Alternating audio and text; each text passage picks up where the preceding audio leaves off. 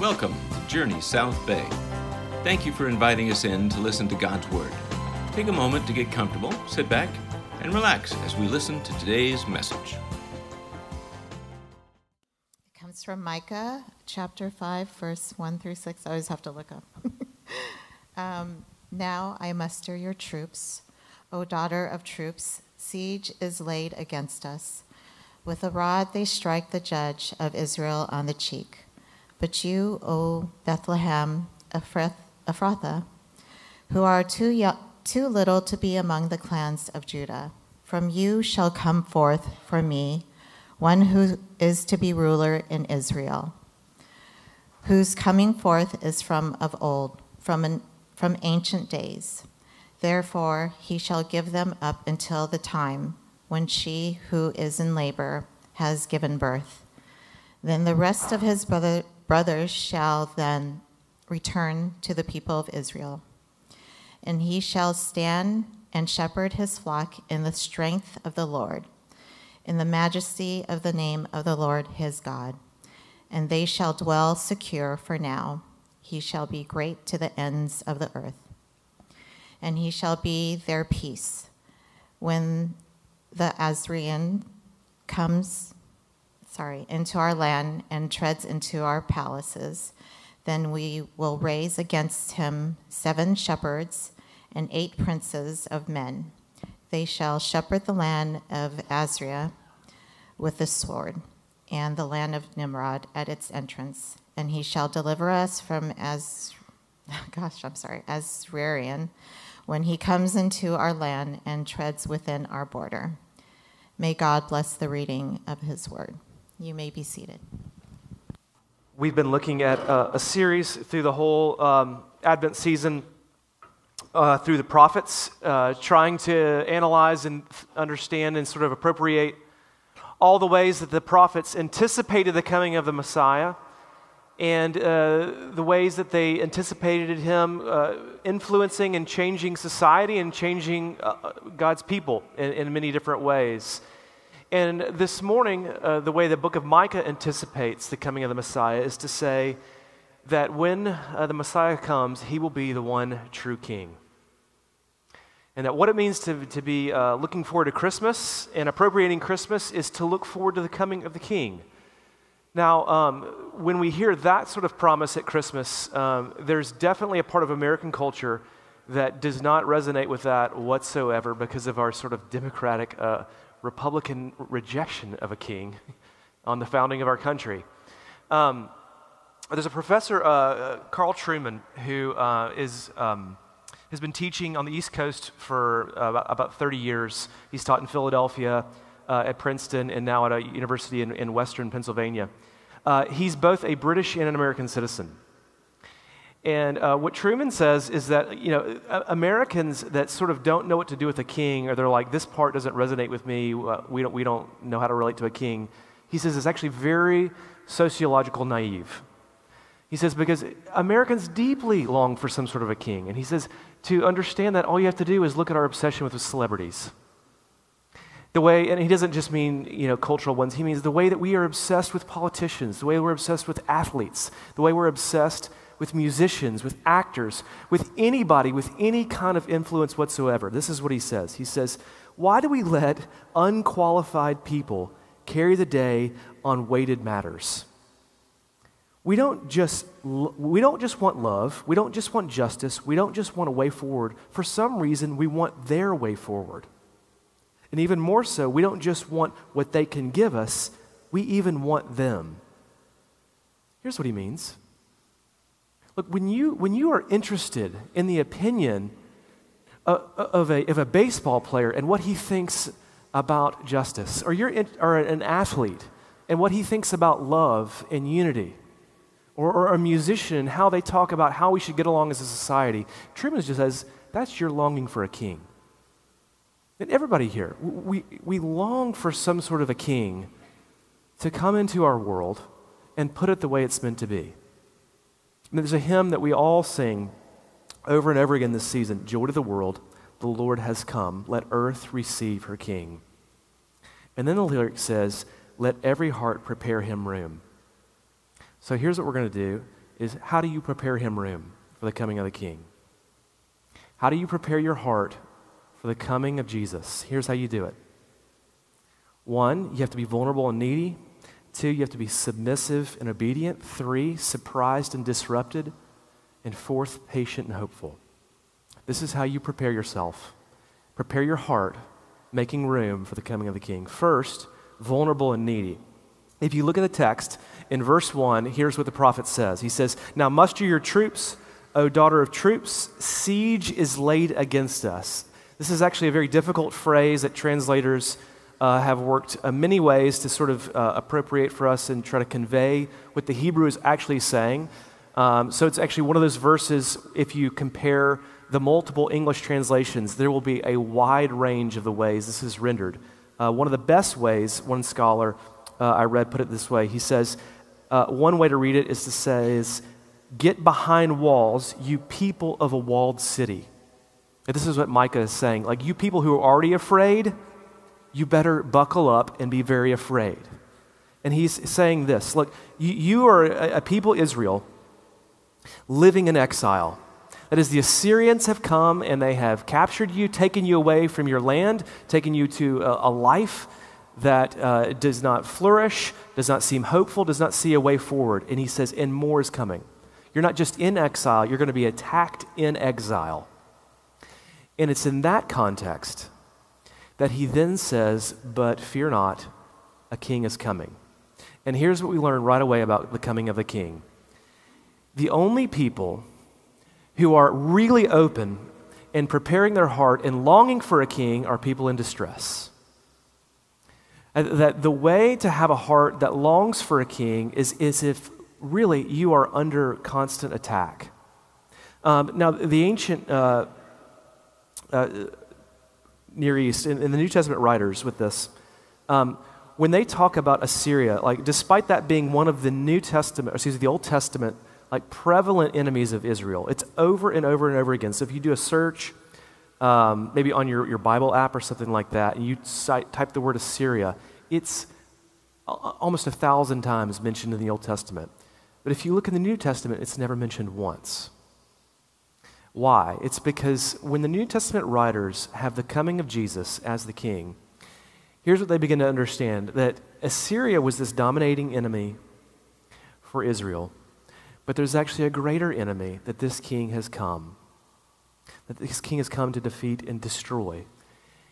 And what it means is that, look, the pressing enemy that the king has come to defeat is not something that's out there even like Israel. It's actually something that's more pressing on us, and that's the nature of sin itself.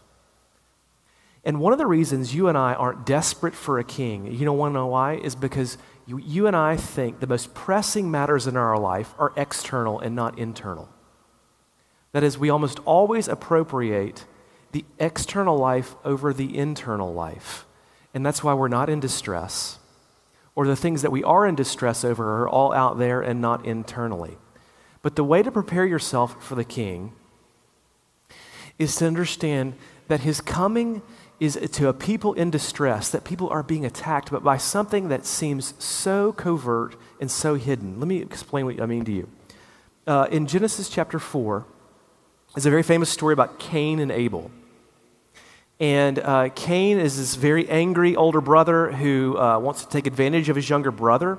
And the Lord God comes to him in chapter 4, verse 7 and says, "Cain, sin is crouching at your door." And what he means is that there is something that is undetectable, there is something that's about to pounce on you that's going to come and dominate your life. That your biggest threat, Cain, is actually not Abel and what he could take away from you. It's not anything out there. The most dangerous thing is something hiding within you. And the pressing enemy on your life is something so often that you're not in touch with. The English reformer Thomas Cranmer, he once described the human condition this way. He says, "What the heart desires, the will chooses, and the mind justifies." Here's what Cranmer means. He says, this is how your heart works within you. You have somebody who you hate. You're like, I hate that person. But you'll tell yourself, well, but I have reasons because they're difficult. Or they don't know how to do relationships. Or this relationship is all one-sided. So all of my hate, he says, I desire to hate them, I'm choosing to hate them, and I can justify the whole thing. Or another one, I'm addicted. I'm addicted to this. How in the world do we live with some sort of addiction? How in the world do we keep choosing this? How do we keep letting this in our life? Cranmer says basically what we do is we tell ourselves things like, well, but no one knows how hard my life is. What I go through from Monday to Saturday. If people knew what I was battling at home, what I was battling at work, what I was battling in my relationships, what I was battling even internally, they wouldn't think much of this. And what Cranmer is sort of seeing and suggesting for you is that there is something pressing on you. There's something crouching. There's something coming after you. And it's not out there. It's within. Dax Shepard, this famous actor, I think I've mentioned this before, has this amazing podcast interview where he talks about his own addiction and struggles. And he said, at first when he was so addicted to drugs and alcohol, what he would constantly tell himself is that, well, acting is hard. Making it in Los Angeles is just it's more challenging than anything else. And if anybody else tried to do this, they would be struggling with the same thing. And if I was just in Iowa and a farmer, I wouldn't be struggling with this kind of thing whatsoever. But then he said he got his big break in this movie called Zathura for kids. And he said the problem was when he got that break, he was still doing the very same things and doing it at a higher rate. And he couldn't make sense of it. And he finally began to understand. And then he said this, I had to finally admit to myself that no, my problem was not my circumstances in the business, that something way more profound is broken, and I was powerless over it. And here's what we're learning here. You will never be ready for the coming of the King unless you can say that to yourself. That the most pressing thing in your life is not the bills that you have to pay, is not the reputation that you have to keep up with. It is something crouching within you. It is an enemy like Assyria coming after your soul, whispering things in you that you will justify in your mind to make all the actions within you that are actually plaguing your life and ruining your relationships and destroying your identity. You will justify the whole thing. And it's because there's an enemy attacking you over and over and over again. And until you get in touch with that, and you're able to come vulnerable and needy and say, I need a king, Christmas will make no sense to you. The way we have to come to a king, first of all, is vulnerable and needy. Secondly, though, we have to come waiting for a king, submissive and obedient. In verse 4, here's what the prophet tells us. He says, and he shall stand and shepherd his flock in the strength of the Lord, in the majesty of the name of the Lord his God, and they shall dwell secure, for he shall be great to the ends of the earth, and he shall be their peace. In the Hebrew, it says, he will stand amongst them and shepherd them. The word for stand is a coronation word. It means he has been permanently installed to care for his people. And the metaphor it gives is that he will shepherd them. This is a very common word used for kings in the ancient Near East to describe what their relationship and responsibility for their people is. That is, that somebody who is in charge, what their job is to protect, to lead, and to care for their people. But it says this king will come and he will protect his people, he will care for his people, he will lead his people. How? We're told, in the strength of the Lord. Now, what does that mean? Because the Israelites would have understood the strength of the Lord to be this warrior language. So you read a lot of ancient Old Testament narratives. There's a lot of moments where the Lord intervenes in them in a battle-like way and literally defeats their enemies. And so a lot of people would have understood, thinking that the Messiah was going to come in that same kind of strength. But when Jesus shows up, it's actually a totally different strength. And one of the most acute places you see this is in Luke chapter 4, when Jesus is a grown man and he's been baptized, and the first thing that happens is he goes out into the desert and faces the most acute attack he will ever face in his living life, and that's with the devil for 40 days. And when the devil comes to attack him and is giving all of these lies and just painful accusations on him, I mean, Jesus doesn't pull out his Harry Potter wand or his bow and arrow and attack him. He starts quoting Scripture. And the way Jesus finds strength to sort of fight off the most pressing attacks on his life is to begin to just over and over and over again quote the book of Deuteronomy. And what Micah is telling us is that the way this king will shepherd his people, protect them, lead them, watch over them, is in the strength of his word. And the way that you begin to prepare yourself and open yourself up to the king is if you are submissive and obedient to God's word. Now, I think I've told you this before. Almost immediately, the human heart hears that kind of language and sinks and just thinks, this is the kind of king that wants to oppress and constrict my life. When one of my children was very young, he was just really giving Becky a hard time, disobeying, struggling. She was just struggling to parent in this moment. And she looked at him and she said, do you know what it means to obey? And he said, yeah, it means to be sad. Because everyone believes that if you submit and obey into somebody's word, what it will do is it will not free your life, it will constrict your life. And the way to be set free from that is to understand and know about Christmas. Because what God's word will do is it will not constrict your life. This is a king who wants to shepherd and love his people through his word. And the more that you submit and obey and bring that into your life, oh man, all that will do is give you more of the king. Now, what does it look like actually to submit and obey into God's word? Because there's lots of people who quote God's word and they just throw scripture out at people and it feel like this is, being shepherded by God's word. But it's not that simple. My kids have talked about this. Jesus says in John 2 at the wedding of Cana, his mom looks at him and she says, hey, Jesus, we're out of wine. And Jesus looks at her and says, woman, what does that have to do with me? So if your kids want to go through the house when she says, make your bed, and say, woman, what does that have to do with me? And just say, hey, I'm just submitting to the king. That's not what the Bible means to be shepherded by God's word. Hebrews 4:12, it says, the word of God is living and active. It is sharper than any double-edged sword, and it splits joint and marrow. And what John Owen says in his commentary on that is he says, look, God's word is more than just something that's quotable. What it is it means to have a living, active relationship with Jesus, where he is the king in your life, so that when he speaks to us by his word, in his word, it can have a formative, changing relationship with us.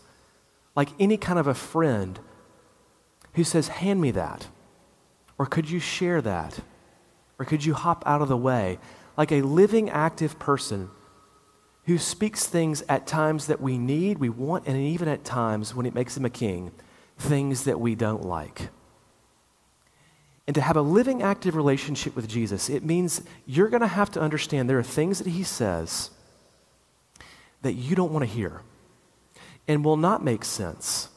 But if you let him speak into your life when it doesn't make sense, that's when you really know that you're opening yourself up to a king.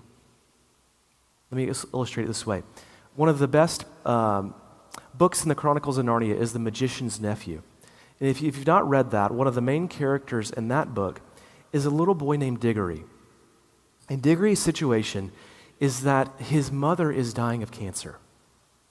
And he's understandably distraught. He's very upset. And so he comes to Aslan, the king, and he says, Aslan, heal my mom. She's sick and she's dying. Please do whatever it takes to heal my mother. And Aslan won't immediately do it, but Aslan tells him, go pick an apple of life from this one tree. And so when he goes to go get the apple from the tree, the golden apple, immediately he's tempted to want to eat it because he realizes all the things that this possible apple could do. And then the witch says, hey, if you actually take this apple and you go give it to your mother, it will actually help her. And that will heal her. And he's tempted to circumvent Aslan and just take it straight to his mom. But Aslan says, you bring me the apple. And Diggory's like, why? And he doesn't give him a reason. And we learn later that the reason that Aslan wants the apple is because he wants to take the seeds and plant them in Narnia and expel all death, hate, and evil forever and ever and ever from this apple. But Diggory doesn't know any of it. And he's tempted to take things into his own hands. He's tempted to take things for his mom and to give them to her. And Aslan never, ever, ever gives him a reason. And what Lewis is trying to get us to see is that, look, obedience, look, when you have to have a reason, you know what it is? It's not obedience. It's negotiation. It's saying, look, if I'll do it if you explain this to me or you do something that I want. That is not submitting to anybody. That's bartering. Lewis says elsewhere in his Space Trilogy, in a place where he says, look, the pleasure of obeying is ruined if we always know the reason. The pleasure of obeying the Lord is that we are obeying the Lord. Having a reason not to obey, having a reason is not obedience. It is negotiation. Now, let's apply this in this way. Look, the great thing about this church is there is a wide audience and a wide culture of people in this room. And what that means is that probably all of you have a resistance to Jesus for different reasons. Some of you, what Jesus would have to say about sexuality deeply discourages you. Some of you hear what Jesus has to say about sexuality and love that. Some of you hear what Jesus has to say about forgiveness and reconciliation and hate that. And some of you hear what Jesus has to say about forgiveness and reconciliation and are like, yes, I hope other people are listening to this. Some of you hear what Jesus has to say about giving and sacrifice, and it feels like your treasure being pried out of your loving hands. Others of you look at people and go, I hope you've heard Jesus say that to you. And here's the point. If there's no part of God's word ever coming to you and it feeling like something is being ripped out of your hands, you've not heard his word shepherd you. Because the king will come with a living and active sword to have an alive relationship with you and press you for things that will feel like he doesn't want to heal your mom. It feels like he's got something better, like something that has nothing to do with you in mind. But what he's trying to do is he's trying to shepherd and love you and actually even give you the pleasure of learning that the joy of obedience is doing it just to do it and putting yourself under the love and shepherding of the king. Look, to get ready for him, you have to let him come with vulnerability.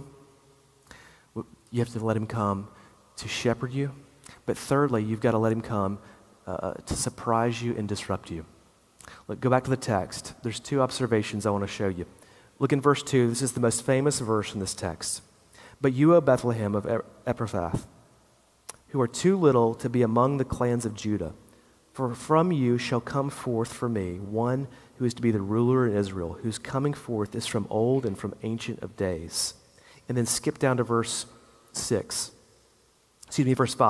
When the Assyrians come into our land and treads at our places, then we will raise against him even shepherds and 8 princes of men, and they shall shepherd the land of Assyria with the sword and the land of Nimrod at its entrances. Look, when he mentions that the king is going to come from Bethlehem of Ephrathah, he says, look, this is a place that is too little to be among the clans of Judah. What he's saying is that the coming of this king is going to be very surprising. In fact, if you, Ephrathah is the region where Bethlehem is located. But if you go back to the book of Joshua in chapter 15, there's this very boring passage where it just, for many, many verses, gives all these outlines of the promised land. Just mentions all these towns, all these places, and it's basically outlining the region of the promised land that God is going to give Joshua and the people of Israel. And it goes, all of these towns. I mean, if you want to parallel it, imagine somebody doing it all of LA County and just going Redondo Beach, Hermosa Beach, Manhattan Beach, El Segundo, Venice, Santa Monica, Palisades, Malibu, and then crossing it over the valley and just going all by all, mentioned all there. You know what's not mentioned in there? Bethlehem. Because this place is so small and so obscure. It's not even mentioned as part of the promised land. And then when he says, whose coming is from old and from ancient of days, most commentators think that's absolutely referring to a specific time. And probably what it's referring to is when David was anointed with his father Jesse. If you've ever heard that story, what happens is Samuel comes to try to find a king for Israel. And God has rejected Saul, and so he comes to Jesse and he's like, God told me to come to you, and surely there's a king amongst your sons. And all of the good-looking ones, the athletic one, the academic ones, all parade in front of Samuel. And Samuel's like, well, surely that's the one. And God says, no, no, no, no, no. And all of them are rejected. And then Samuel's like, is that it? And Jesse's like, well, there's the baby runt out in the woods. And God says, that's the one.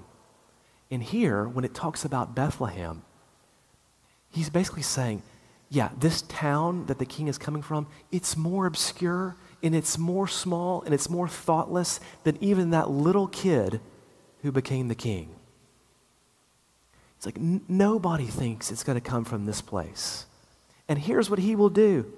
It says he will shepherd like a prince. He will rescue his people from his enemies, and he will subdue all the Assyrians. He will subdue everyone who attacks them.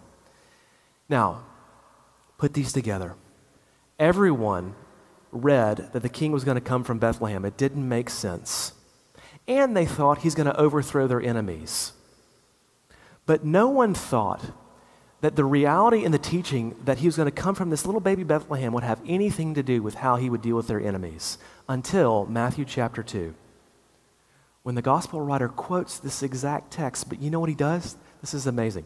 When he says, but you, O Bethlehem, he doesn't say, you who are too little among the clans of Judah. He says, you are by no means small. Here's what the gospel writer is saying. The baby Jesus coming in the manger to be the king is so cataclysmic, is so life-changing, is so disrupting. Here's what it does, is it makes the small, obscure things significant. And it makes the way of the world, the way you dominate, the way you conquer, the way you shepherd and lead upside down. And it's teaching us this about opening your heart and preparing your room for the coming of the king. That look, the way to do it is you have to know that the values of this world are going to be turned upside down. This is a powerful thing about how the gospel works. The gospel is itself incarnational for culture. And in that this is a powerful thing. You became a Christian and you did not have to learn to speak Hebrew or Greek. You did not have to become a Middle Eastern person like Jesus was. You did not have to take on all of these Jewish customs that lived and marked the people of Israel forever and ever and ever. That's not true in Islam. If you want to become an Islamic person, you must learn to speak Arabic.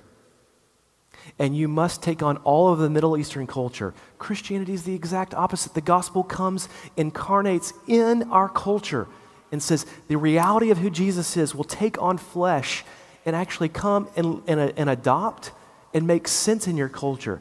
And it will come into your culture, the things that you uphold, and turn them upside down. And here's what it means at Christmas.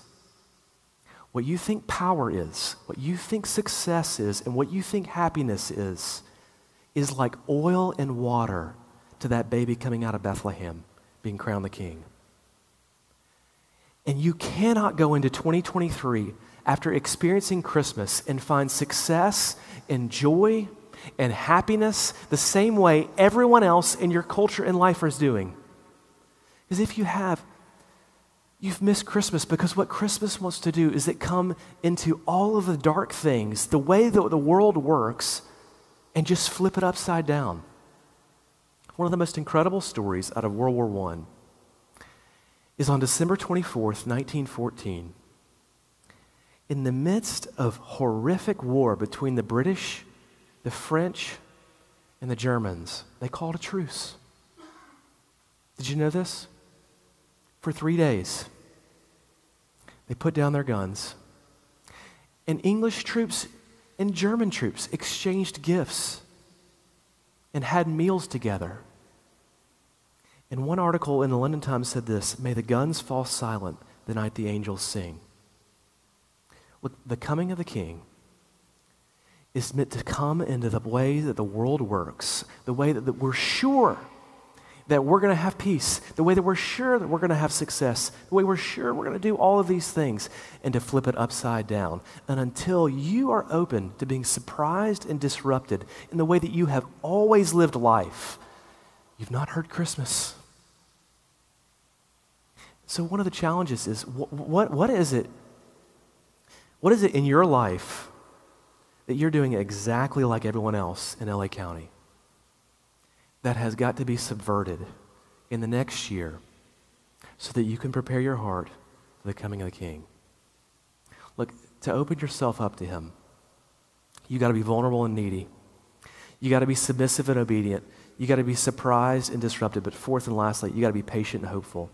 This is a very obscure verse, but it says this in verse 3. "Therefore he shall give them up until the time when she who is in labor has given birth, then the rest of his brothers shall return to the people of Israel."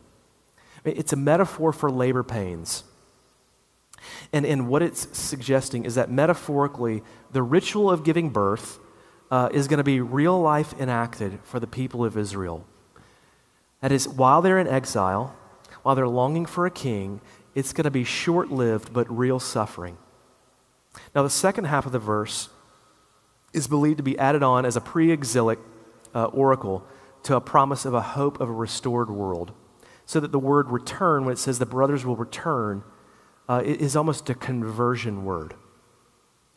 But the words that are all around it, that talk about the coming of this king, are words that say, "He shall come forth," that are all communicating this, that the predictions and the promises of this coming king to restore the world, to return people from exile, to heal them from the suffering and pain that metaphorically makes sense to us in childbirth, is actually not going to happen in their lifetime. And all the promises that they're hearing are things that they are to look forward to, but are not actually going to experience in and of themselves. And if you don't know that the promises of Christmas and the coming of the King have to be done in patient hope, one of two things is going to happen. You're either going to blame yourself or you're going to blame God. That is, you're going to hear all these songs sung, you're going to hear these texts read, and you're going to look at your life and go, "I don't feel God. These songs make no sense to me," or "I don't see any fruit of this." And you will go, "Maybe I haven't been faithful enough. Or maybe this is because I've been struggling with this sin. Maybe I've been hiding this from everybody else and God is punishing me." Or what you'll do is you'll think these are never true and it's not possible for these to be known. But look, the only way to prepare yourself for the King is to know all these promises are coming, and you have to know, I may get a foretaste, I may get a hint, but these have to be anticipated in patient hope. One of the most well-known things that the Gospel of Matthew tells us is that when the baby is born, there's a star over Bethlehem, this place mentioned. And you know what the star represented is that something has happened and broken into this world. Something has begun with the coming of this baby. And you know what the last thing described of Jesus in the Bible is? The beginning of his life is that there's this star over Bethlehem. And the last thing mentioned of him in the Bible is that he is the bright morning star. And the bright morning star, what it is it appears in the middle of the night. And it represents that the night has ended and the morning is just breaking in, and the sun hasn't come up yet, and you can't quite see the light yet, but it means the tables have turned, and the darkness is ending. And if you don't let that mark how you go through these promises of Christmas, you'll get cynical real quick because of how life happens. You know, C.S. Lewis, when he was a little boy, his mom died of cancer. And so when he writes this book about the magician's nephew in Diggory, he's literally working out his own story. And what happens is that after Diggory brings the apple back to Aslan, and Aslan puts it in the city, he takes the core and he says, "Give it to your mother." And she takes it and she's healed. And what Lewis would go on to say is, there are times in your life where you have to have not just the experience of light, but the peak of light so that you can make it through the darkness. You have to open yourself up to the promises, but only in patient hope. Because friends, the suffering and the darkness that you go through may not be alleviated in this life. And it doesn't mean these songs are hollow, and it doesn't mean these scriptures are fake. It just means that the sun is not up, but the bright morning star has begun. And you know how we know and can be sure of that to sing this? In verse 1, when it talks about this king, it says, "He will have a rod that will strike the judge of Israel on the cheek." This is actually a very ancient Mesopotamian ritual. That what would happen to the king is they would take him, they would strip him of his crown, and then the priest would come and strike him on the cheek.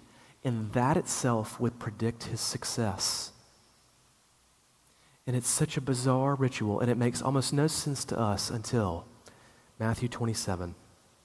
Here's what it says about Jesus. They spit on him. They took the reed and struck him on the head.